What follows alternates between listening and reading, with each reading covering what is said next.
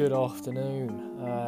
Welcome back to the old podcast, which isn't really a podcast, but today we're talking about PE, A and P side, anatomy, physiology. Going to run through pretty much the whole syllabus, just touch on parts that are quite challenging, or just sort of bring up some other stuff that are important for the exam that's going to be coming up.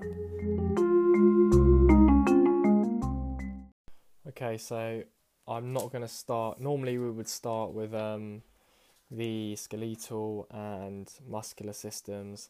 However, I don't feel the need to go through them.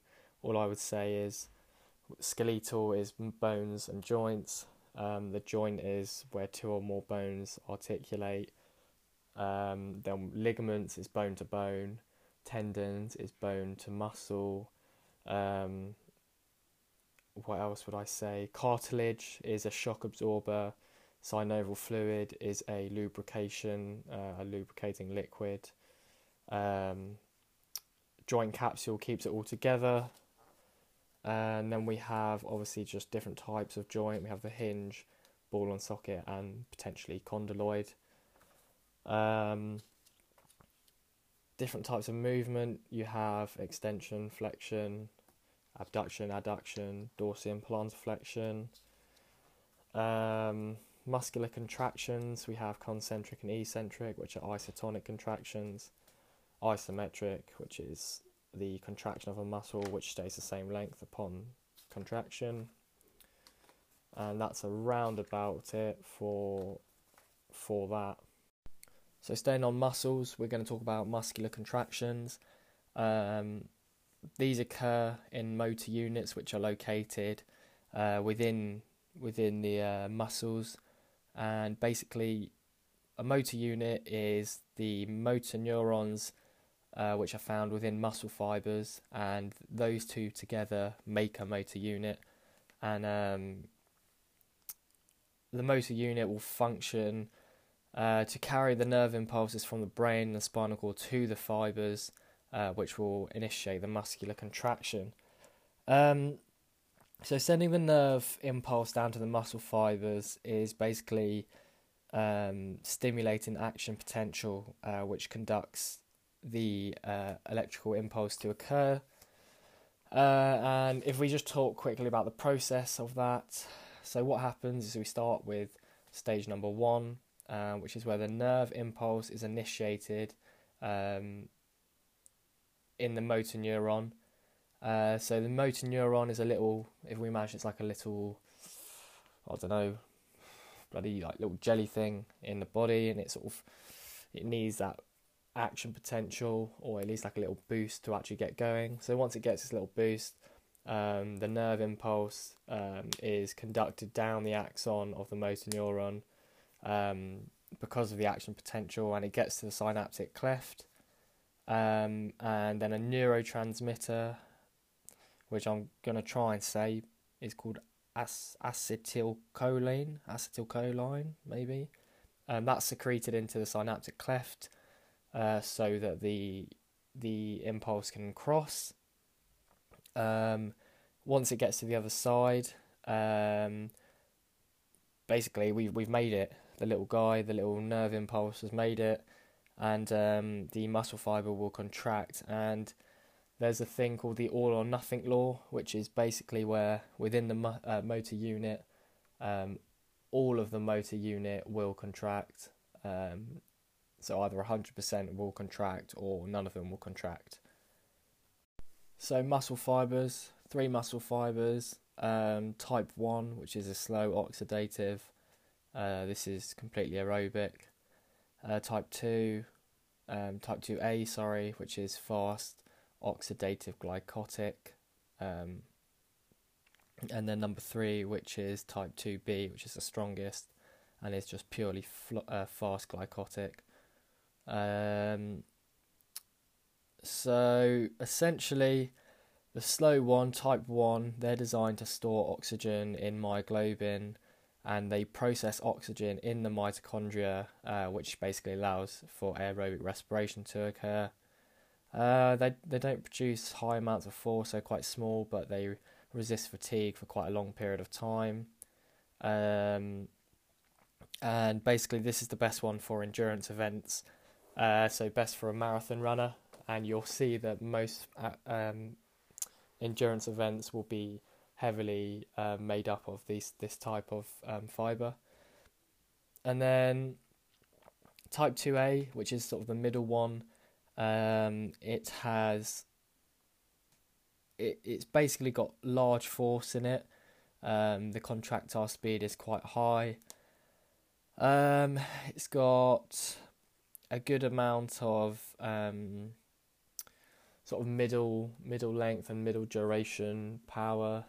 It's good for that sort of event, so maybe like an 800 meters, because it still uses the oxygen within it, and it doesn't just use phosphocreatine, which in type 2B, being the strongest, it is very rich in phosphocreatine levels, and it only lasts for a very short amount, a short period of time, because it works anaerobically, and due to the fact it's such a high amount of force, it can't withhold that for a long period of time. So potentially a couple of things to note that would be quite helpful is if we talk about mitochondria density in each one. In the slow, in type 1, there's high density of mitochondria. In type 2A, there's moderate. Type 2B, there's low. Phosphocreatine as well. There's low in type 1, there's high in type 2A, and there's high in type 2B. And then the speed of contraction in each one is slow in type 1, but then fast in type 2A and 2B. And our force of the contraction, so the ability to put like how strong that contraction is low in type 1, but high in type 2A and B. And then it's easy just to bring that into aerobic and anaerobic capacity, which would be quite simple to talk about. Okay, so the cardiovascular system, there's two circuits, pulmonary and systemic. Pulmonary, as it has an L in it, P-U-L, in case you couldn't spell it. L for lungs in my head, which means that deoxygenated blood is going from the lungs and the heart, and then systemic circuit is oxygenated blood to the body and deoxygenated blood back to the heart. So we have the heart. It's split into the left side and the right side, and basically right now what I'm going to do is I'm going to really quickly whack through the process of the blood and how it gets around the body, or around the heart, sorry. So we start in the muscles. Once there's a muscular contraction, the oxygenated blood loses that oxygen because it's just been used. So we're now at the start of the process where the deoxygenated blood has to return to the heart so that it can get pumped to the lungs. So we go muscles. So we start, say, for example, in the calf, the gastrocnemius, and that goes all the way up into our vena cava. It travels through the vena cava into the right atrium, which falls down into the right ventricle. The right ventricle, it then moves on up into the pulmonary artery, and then pulmonary artery takes it all the way into the lungs. The lungs does gases exchange, where it then comes back through the pulmonary vein into the left atrium, then the left ventricle, then out the left ventricle through the aorta back to the muscles with oxygenated blood. So we're going to talk about how the heart conducts, and basically it's a sort of 5-6 step process in how this works.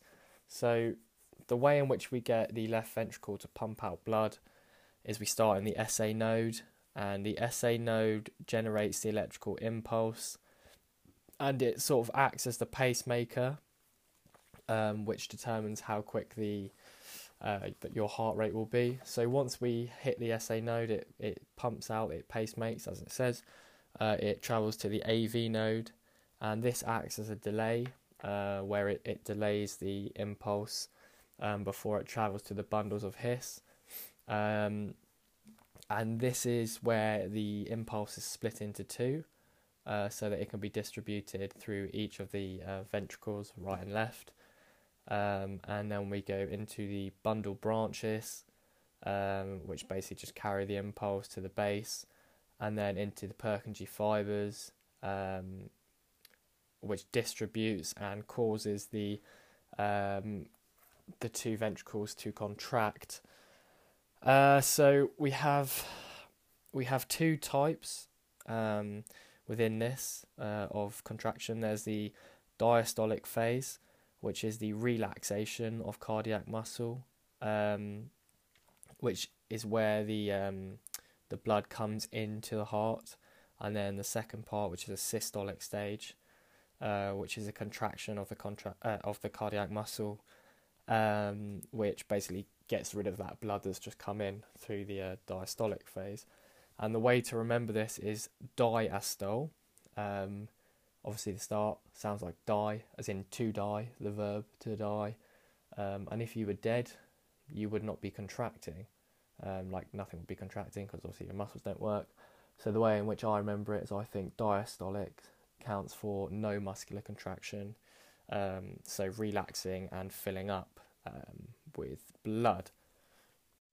Very briefly going to talk about heart rate, stroke volume, cardiac output.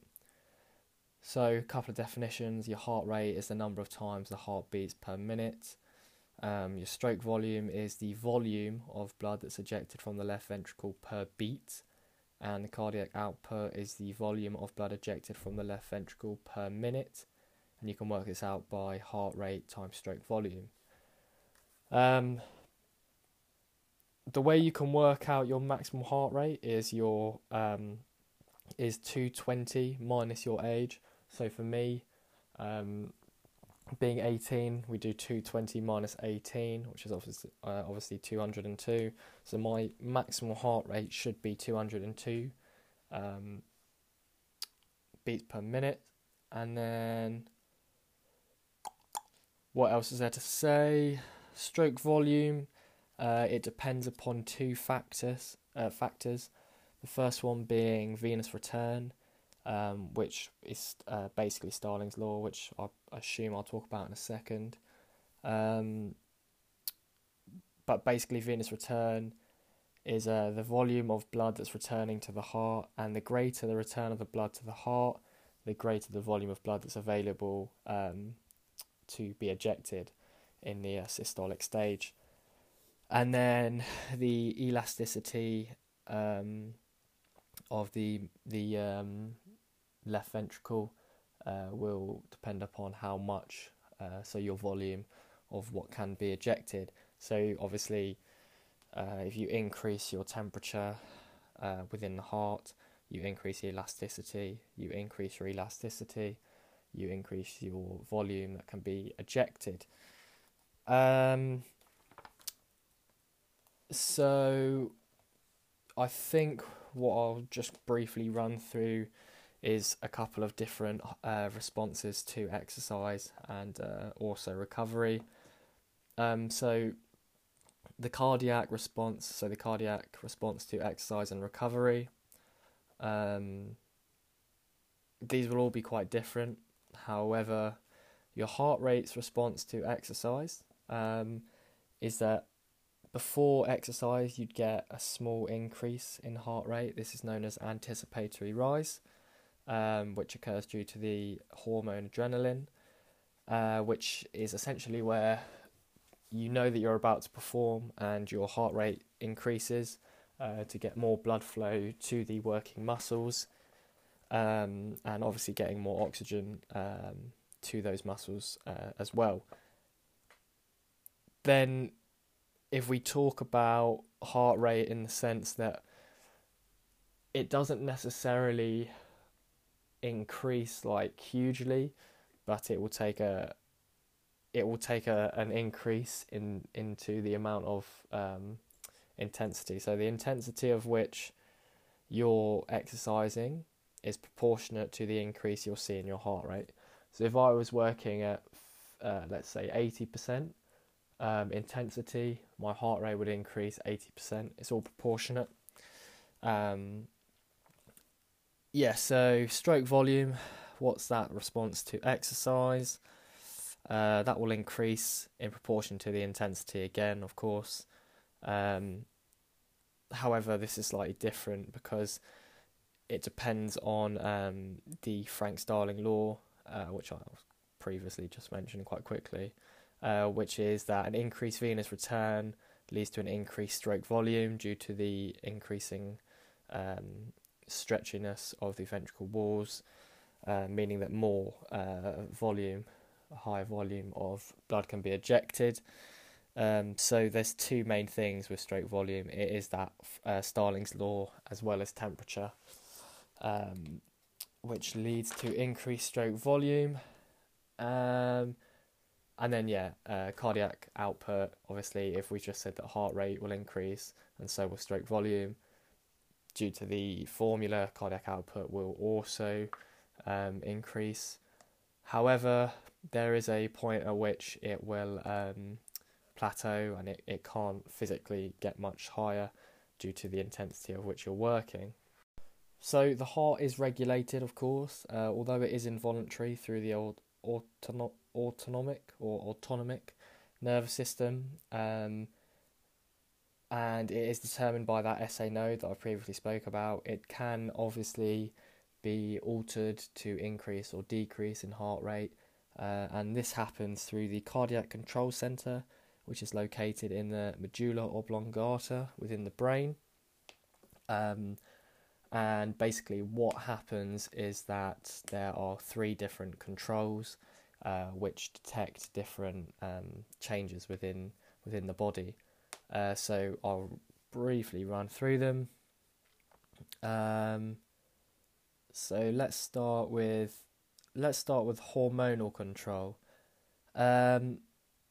So this refers to adrenaline and noradrenaline, and that is basically saying an increase in adrenaline would increase the heart rate due to the fact you get that anticipatory rise. So that's obviously you get it in within the game, but pre-match you get anticipatory rise, and then oppositely to that you get noradrenaline, and that is slowing down or decreasing force of the ventricle upon contraction. The next one is intrinsic control, and this is changes in temperature, which will change the elasticity of ventricle walls. And basically the other one is to do with blood flow and blood viscosity. Can't really say that word. Obviously, as the temperature does increase, blood viscosity increases, and vice versa if it doesn't. And then on to the big one, which is neural control. This is the one where you get the most questions from. And you have chemoreceptors, proprioreceptors, and baroreceptors. So chemoreceptors are used to locate or to observe and find out about chemical changes in the bloodstream. So this could be through an increase in lactic acid, so the pH levels within that muscle, or blood flow, or increased levels of carbon dioxide and oxygen. Then we have proprioreceptors. Yeah, that's the one. And these are informing the cardiac control center of motor activity, so changes in movement. And then baroreceptors are located in blood vessel walls, and they inform the cardiac control center of increases or decreases in blood pressure. So from all of this, as I said, if it's trying to increase or decrease, if the heart is increasing, if the medulla oblongata, the cardiac control center, is increasing the heart rate, it will go through the sympathetic nervous system, and if it's trying to slow it down, it works through the parasympathetic. And although this probably isn't the most politically correct, the way I remember this is parasympathetic to slow down, versus sympathetic to speed up. Is someone who is paralysed is probably going to be slower than someone who is able, and yeah, that's right. You can say that. Yeah, you can say that. So if we're trying to speed up, we use the fast person, which is a sympathetic, and if you want to slow down, you use the paralysed person, which is a parasympathetic nervous system. So, going to talk about the vascular system, and this is as it says in the book that I'm just currently reading from, it's a dense network of blood vessels and blood, in which they carry oxygenated, deoxygenated nutrients, cells. It works to remove waste. It does all sorts, right? It's quite clever. So we have different types of vessels. We have arteries, veins, and capillaries. They're the main ones. And basically, your arteries have a large layer of smooth muscles. They're the biggest ones. And they have high elastic tissue, which cushion and smooth the pulsating blood flow. We'll ignore that part. Capillaries are the smallest, and they're used to get as close to the muscles as possible. Of course, they're used for gases exchange, which no doubt we'll be talking about in a bit. And then veins, and also venules, but I don't really like to talk about them. They transport deoxygenated blood from the muscles and organs back towards to the heart. And what happens with all sorts of the vessels within our body is they use vasodilation and vasoconstriction. So vasodilation, as it sounds, is the widening of the vessels, and vasoconstriction is the narrowing of vessels, so which either way it will increase or decrease blood flow. So now we talk about venous return, and basically there's certain different ways for vascular shunt to occur. Vascular shunt is basically how the body redistributes blood within the body. So an example of this would be when we start exercising, vascular shunt will redistribute blood from the organs to the working muscles, because obviously that's where most of the blood is required. So there's certain ways in which we can do this. There's of course, like, I think if I look here, there's again 5 different ways which work as mechanisms of venous return, or vascular shunt, that is.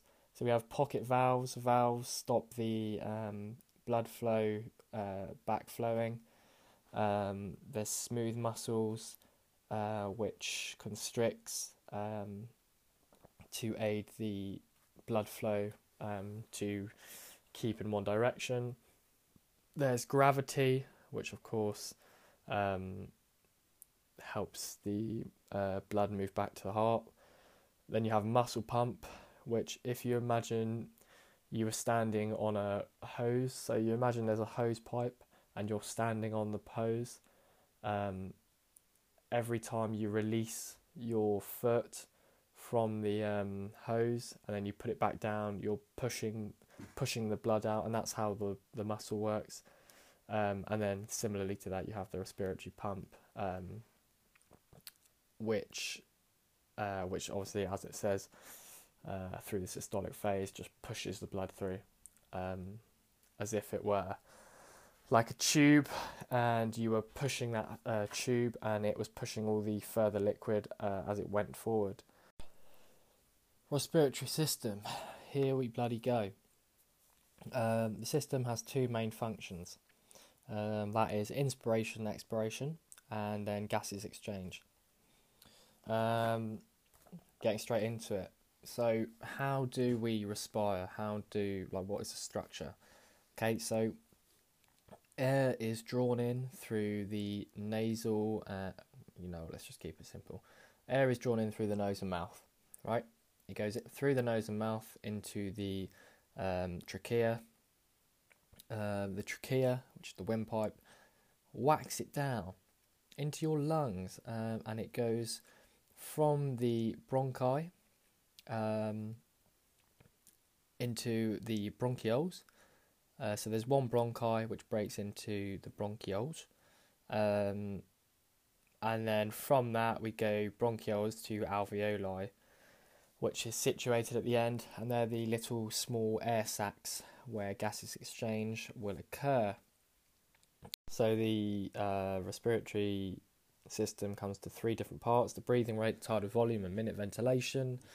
Your breathing rate is the number of inspirations or expirations taken per minute. Your tidal volume is the volume of air, the volume being an important part, which is inspired or expired in one breath. And as you'd expect, your minute ventilation is the volume of air inspired or expired per minute, which you can work out through tidal volume times frequency referring to breathing rate. So we'll just go quickly, like I did for the cardiac. We'll go through the respiratory response to exercise. So upon exercise, as you imagine, as you can think about, your breathing rate will increase due to the fact that it needs to get more oxygen in, and of course, as you increase the intensity, you begin to breathe heavier. And then your tidal volume, it will increase proportionately to your intensity. However, it will plateau upon one point because it can't allow for your breathing rate to keep up with that. And then you have minute ventilation, and as we said with the cardiac, if both parts of the equation increase, so does minute ventilation. I think it's important to note here, what do we have here? The different volumes. So normal person, so if you're an untrained performer at rest, you're likely to take around 12 to 15 breaths a minute. Your tidal volume is likely to be 0.5 of a litre, and your minute ventilation is likely to be around 6 or 7.5 litres per minute.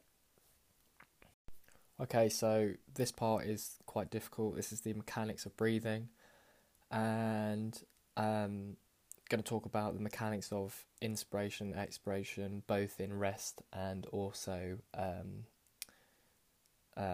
during exercise as well. So,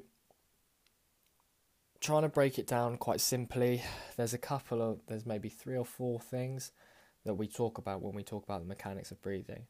So the first part is the rib cage. We talk about where the rib cage goes and how it does that. The second part is the intercostal muscles. We talk about the contraction or relaxing of intercostal muscles. Then we talk about the thoracic cavity and how much space it has. And then we talk about the pressure in the thoracic cavity as well. So, in inspiration, I'm going to talk about inspiration alone, and then it will just be the opposite during rest. So, inspiration at rest is an active process. And what happens is our external intercostals, they contract, which basically allows for the rib cage to go out, up and out, as they like to say. Our diaphragm, which I didn't just mention, but it's also another really important part, the diaphragm contracts and flattens. And basically what this does is that increases the thoracic cavity and decreases the pressure, which draws the air into the thoracic cavity. And then obviously with expiration, it's just sort of the opposite way round. In expiration, what happens is the intercostals will relax, and they will bring your rib cage down and in. Your diaphragm will relax, which means that it will increase in size, meaning that the thoracic cavity will decrease in size, meaning that the pressure will increase. So the air within that thoracic cavity very quickly tries to escape. So that is at rest, and then upon exercise, it does change, because inspiration is always an active process. However, expiration at rest is not active, but it will become active during exercise. So as we increase the demand for oxygen during exercise, they have to increase the level of minute ventilation, which again just basically means that you have to improve the inspiration and the expiration process. So for inspiration during exercise, it's the same thing. However, we recruit extra muscles to help give a larger force of contraction, and that's through the sternocleidomastoid and your pectorals minor, which just basically makes it easier for the rib cage to increase. Now, as I really briefly said, expiration at rest is passive. However, during exercise, it becomes active, so that you can really improve the level of contraction and how efficient that's done. So this time, the relaxation of external intercostals, it doesn't provide enough force. So we use the same process. However, additional muscles are recruited and they contract, and this happens through your internal intercostals, which brings it down and in with some force. And then your obliques will also help, as well as your abdominals, which obviously just help to really accentuate the force of bringing the ribs down. Okay, so gases exchange, nice and easy, very quickly as well. It's the diffusion of oxygen and carbon dioxide at the capillaries and alveoli. Alveoli gives us the oxygenated, and capillaries give us the deoxygenated carbon dioxide. So that's sort of as much as we really need to know about it. Obviously, external and internal respiration is part of it, and the internal respiration is to do with the blood and the alveoli, and external respiration is to do with the muscles and the blood. And now I'll talk very quickly about the Bohr shift and the dissociation of oxygen from hemoglobin. Briefly going to discuss dissociation of oxygen from oxyhemoglobin. Through the Bohr shift, there's basically three ways in which in which dissociation of oxygen from hemoglobin occurs. This is firstly the increase in temperature, secondly an increased production of carbon dioxide, which would raise the partial pressure of carbon dioxide within the blood, and then obviously an increase in production of lactic acid, which lowers the pH within the blood. So the Bohr shift is a move in the oxyhemoglobin dissociation curve to the right, and it's caused by an increased acidity in the bloodstream. And basically, what happens is during exercise, there's more of a demand for oxygen in the muscles as opposed to the blood, because you want to be using aerobic respiration for as long as possible, and it's quicker to gain that straight from the muscles as opposed to the blood. So the oxygen will dissociate from oxyhemoglobin to make oxymyoglobin, or to bind with myoglobin within the muscles. And as I've just mentioned, the three things, the temperature just makes that diffusion, that change easier. If there's an increased production of carbon dioxide, it makes the diffusion gradient steeper. And again, lactic acid is a similar thing. Okay, so we're going to move away from all of that sort of stuff now and talk about diet and nutrition. And I'm probably going to try and do this all in quite a hefty bunch, so there's going to be a lot to take in, but as it's just quick to get through.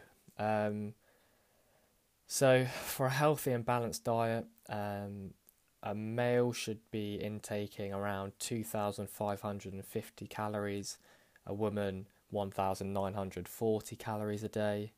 It should be approximately 55% carbs, 15% protein, and no more than 30% fats. Of course, you need to make sure you're getting your waters, your vitamins, and minerals within that as well. Carbs, they're an essential part of diet for energy production. Of course, they are the preferred fuel for exercise, and they're needed when you do glycolysis, which is used in two of the energy sources, or energy systems, in fact. Proteins, of course, they're really helpful for the growth and repair of muscles, muscle tissue, cells, all of that sort of good stuff. And then our fats, they provide the body with, again, energy production for sort of longer format things. So you do need these fats. However, you want to make sure that you're eating unsaturated fats more so, because they're really beneficial for oxygen saturations, blood flow, reducing inflammation, improving your endurance and recovery rates. So you get these in things such as fishy oils. Apparently you can get them in avocados. And saturated fatty acids you get in butter, bacon, and things like this will increase your risk of cardiovascular diseases. And then, as I said, you need other parts that aren't necessarily mentioned, but you need your minerals. They are inorganic nutrients which help to maintain healthy functions within the body. And the main ones that we talk about is calcium, which is important for bones, iron, which is important for hemoglobin, enzyme reactions, and obviously our immune systems, and then phosphorus, which is again good for energy production, bone health, and then we have vitamins, which is quite a confusing part, but they're also again really important for maintaining body functions. And we have two types. There's the fat soluble vitamins, which are stored in the body and they're found in your fatty foods and animal products. And this is vitamin A, D, E, and K. So these are your fat ones. And then you have water soluble vitamins, which are not stored, and therefore you need to sort of take in every day because you can't rely on them just being in your body. And this is vitamin B and vitamin C. I will run through what each vitamin does actually. So vitamin A is good for that's an antioxidant. It's really important for eye, cell and bone growth. Vitamin D is important for bone health and protects against cancer and heart diseases. Vitamin E is an antioxidant and is again important for skin, eyes, immune systems. And vitamin K is important for blood clots. And then we go into our water-soluble ones, which we have to take in on the daily, which is vitamin C, important for skin, blood vessels, tendons, ligaments, bone health. Vitamin B is important for breaking down food and keeping a nice, healthy, nervous system. As well as all of these things, we need fibre. Fibre is found obviously in your cereals, your breads, your beans, fruit, lentils. What else can I think of? Did I say veg? I don't know why I said vegetables, but vegetables and fruit. And yeah, we need these. These are really good for keeping, I think it's your large intestine, keeping the function of that quite healthy and keeping those cholesterol risks down due to healthier airways and things like that. And then we have water, of course. Water actually accounts for 2/3 of body weight and is obviously one of the most important things for chemical reactions in the body. We have blood plasma, which is actually 90% water, and it will carry around glucose to the muscles. Obviously really important for regulating temperature through cardiovascular drift, so sweating and when you get vapour, so when you're on a really cold night and you're playing rugby and everyone's steaming, obviously that is the water in your body. It's key for hydration, keeps you concentrated, reduces the chance of strokes. What other things can I think of? Poor concentration, dizziness, fainting, that sort of stuff, which you obviously get through dehydration. And so I'll move on to energy intakes and any energy expenditures now. So here we're going to talk about energy intake, expenditure, and other things. So energy is the ability to perform or to work. Energy expenditure, as you can imagine, is the sum of your basal metabolic rate and how much energy that you expend through physical activity throughout the day. And then your basal metabolic rate, your BMR, is the minimum amount of energy that is required to sustain essential physiological function just completely at rest. And it says here actually, which can account for as much as 75% of total energy expenditure. So say you did nothing in a day and your body personally required, let's say, 724 calories to function. You would have to at least take 724 calories within a day in order to sustain essential life, basically. What else have we got here? Your BMR is obviously different. It does change over times. And as you get older, people seem to think that it gets worse. However, it's not necessarily true. Your physical activity energy expenditure is the total number of calories which is required to perform the task, which can be used through your MET values, which is your metabolic equivalent value, which is a ratio of performers' metabolic rate to their resting metabolic rate. So, for example, if you had a MET value of around 7, it works on a continuum in which you get certain values. So a 7 obviously in one thing is not necessarily as high as like a 14 in playing 16 hours worth of football, which it wouldn't be, but for example, of course. And you basically, the more exercise you do, the higher your calorie intake needs to be to break even, of course. As you can imagine, the way in which you gain weight is you have a calorie surplus, meaning that the calories that you take in is more than the calories you burn. And on the other hand, a calorie deficit is how you lose weight, and this is where your calories outweigh your calories that are coming in. And basically through this, you get an energy balance, and you could put it on imaginary scales and find out if you would be weight gaining or weight lossing on a daily. Okay, so we're going to talk about ergogenic aids. This is a substance, object or method used to improve or enhance performance. There's different groups, and within the groups there's certain examples of this. So start with the pharmacological aids, and these are a group of aids that are taken to increase the level of hormone or neurotransmitters that are naturally produced by the body. And there are three types within this. There's the anabolic steroid, EPO, and human growth hormone. So obviously anabolic steroid is a illegal hormone, synthetic hormone that resembles testosterone, and it will increase your muscle mass, muscle strength, increase speed of recovery, and increase your intensity and duration of training.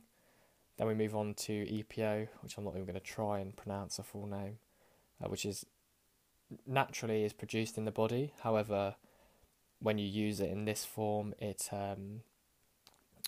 will try to increase the EPO, and it is it's traditionally used for red blood cell production. That's what it's responsible for. However, as I'll say in a second, there's lots of risks with this. The final one is human growth hormone,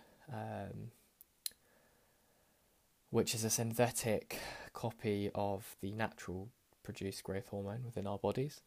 And essentially what happens is it increases your muscle mass and strength, increases your fat metabolism, so you can decrease the mass of your fat, increases speed of recovery, and increases training times.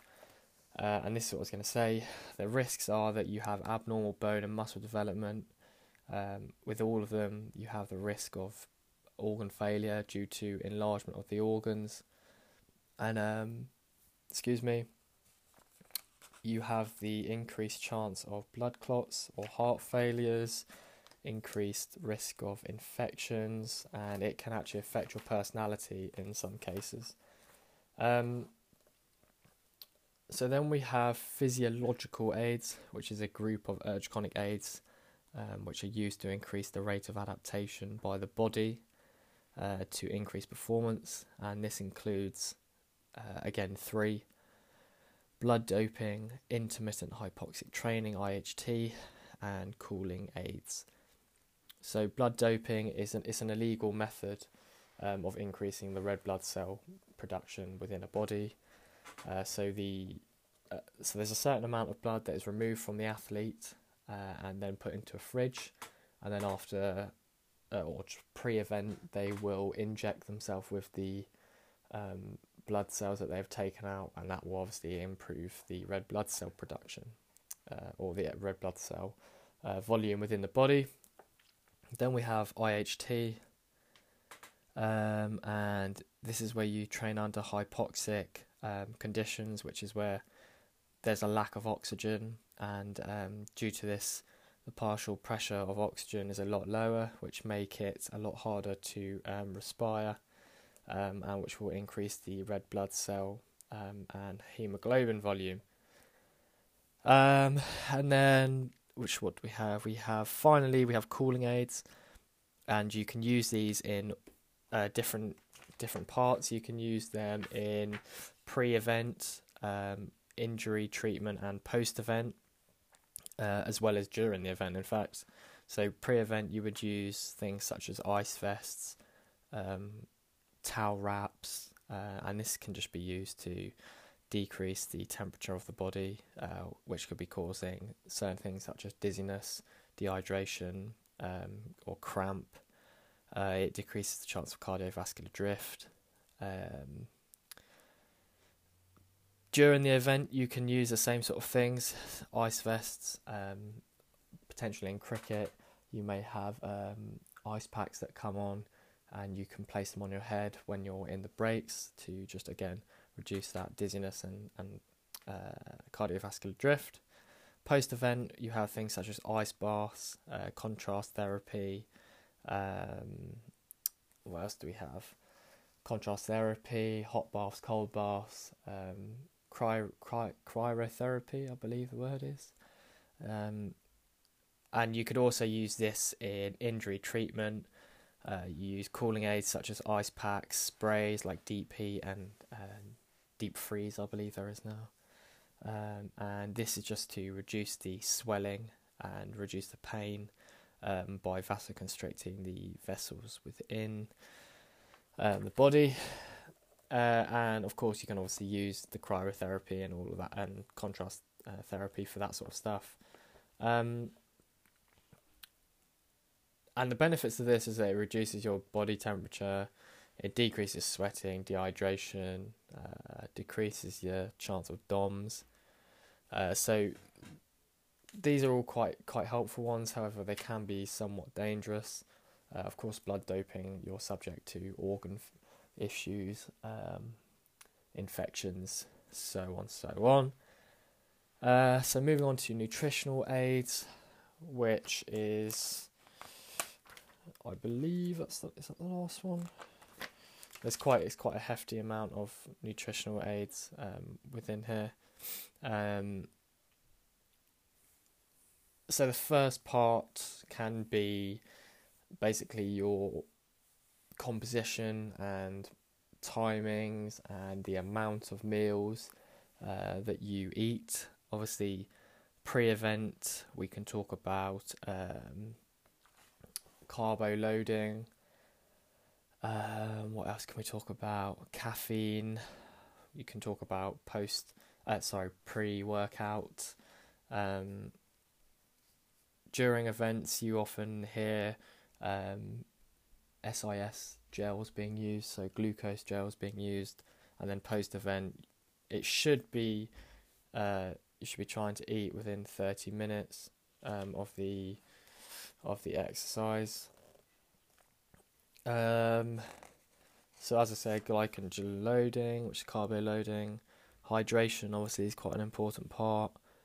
Throughout the games or throughout activities, performers should be trying to stay hydrated, taking sips, because this will reduce the heat of the body and reduce chances of what can I think of? Dizziness, fainting, loss of concentration. And basically the hydration will increase your blood viscosity, and what else can it can obviously it will help to keep you into the game and concentrating, so you don't lose that cognitive function. We can talk about hypotonic solutions, isotonic solutions, and hypertonic solutions. Again, all of this is just glucose, trying to increase your glucose stores. Creatine supplements, obviously, is used in phosphocreatine, which is used in the ATP-PC system, which is obviously that really strong and powerful system, which is used for anaerobic activities. Caffeine is of course a stimulant, and it will heighten the CNS. It will also sort of work in a way to increase awareness and nerve stimulation.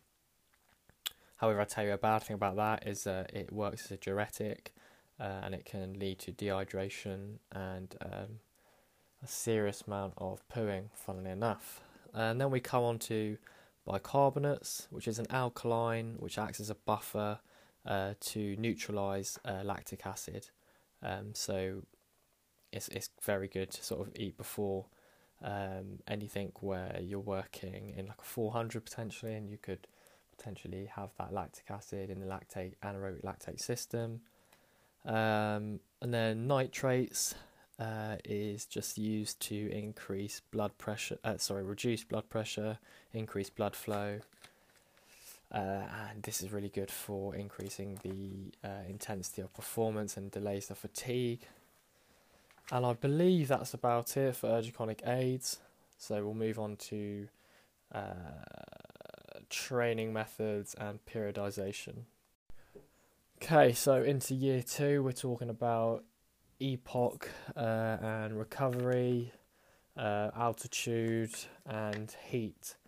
And first we start with EPOC, which is excess post-exercise of oxygen consumption.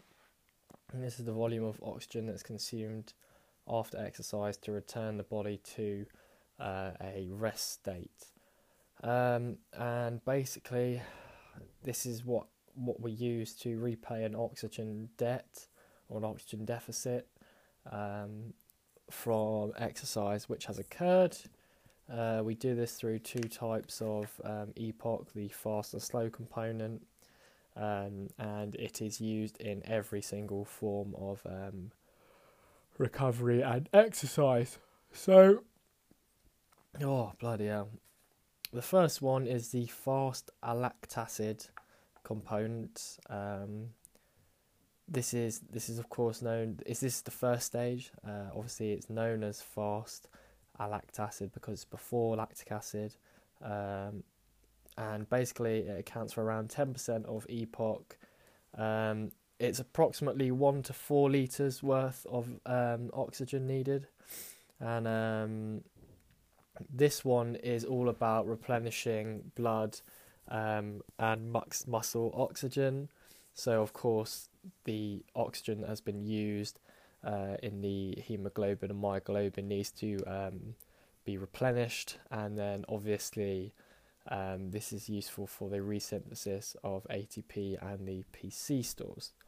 And the actual definition is the initial fast stage of EPOC, where oxygen consumed within 3 minutes resaturates hemoglobin and myoglobin stores and provides the energy for ATP and PC to resynthesize. And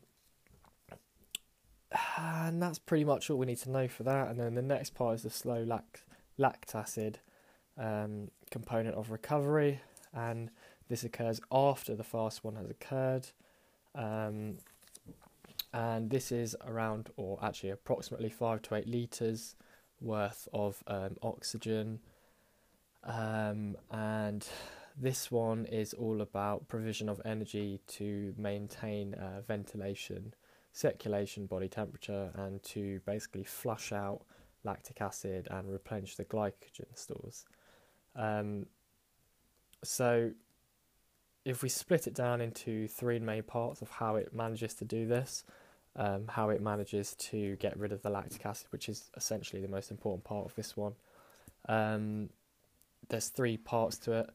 So approximately 50 to 75% of the pyruvic acid is oxidized in the mitochondria, and therefore it re-enters the Krebs cycle and electron transport chain in order to produce carbon dioxide and water, which basically allows for it to be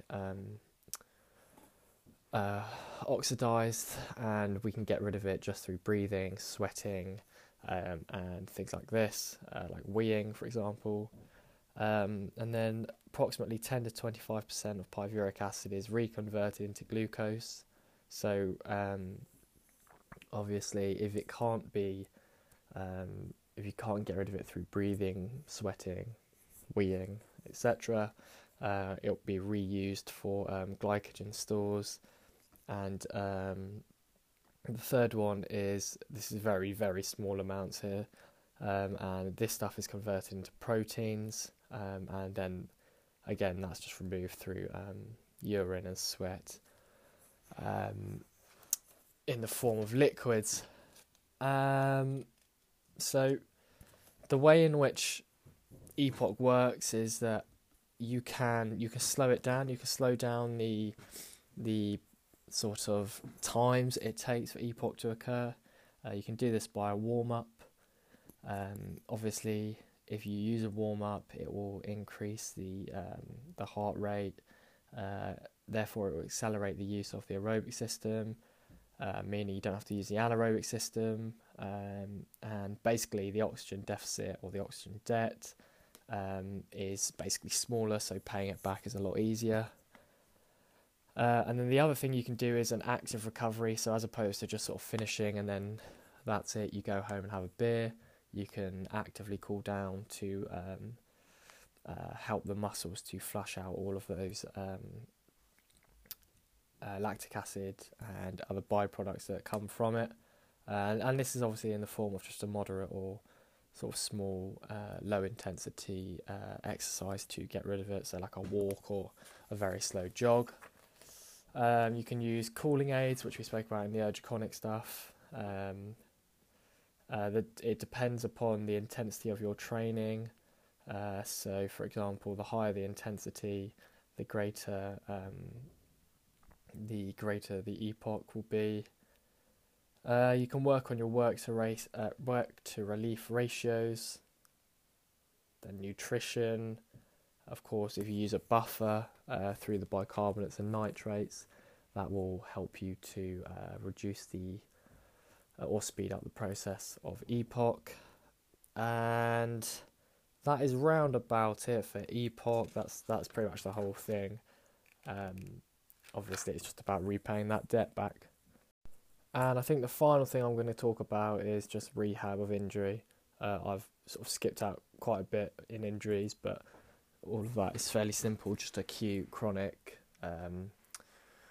soft and hard tissue, and other than that, it's all like fairly straightforward. So we'll talk about rehab of injury. There's 3 stages: early, mid, and late. The early stage is gentle exercise, just encouraging damaged tissue to heal. The mid stage is progressive loading of connective tissues and bones to develop strength, and the late stage is functional exercises and drills. Just to ensure that the body is ready to return. So you can, obviously there's treatment methods. One of them is stretching, one of them is massage.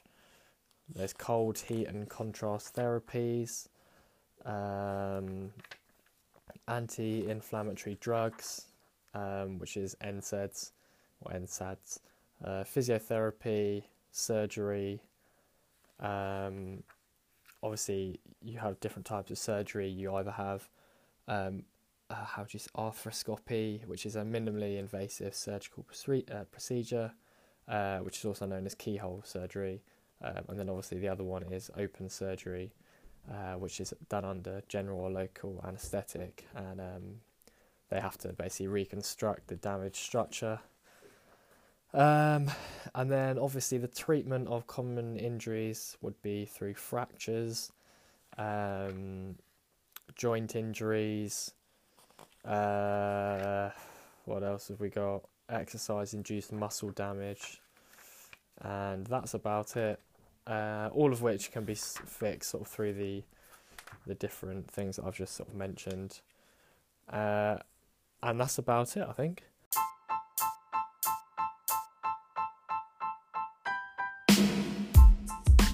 And that is literally the whole of the A&P for what's coming up in my exam, personally. I obviously missed out quite a lot of stuff. There's no biomechanics in there.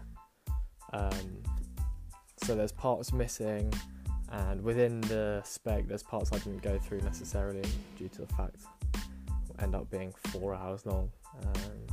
But yeah, tell you what, if you enjoyed it, bloody drop a like or whatever you do on wherever you're watching it from, and catch you later. Have a good one.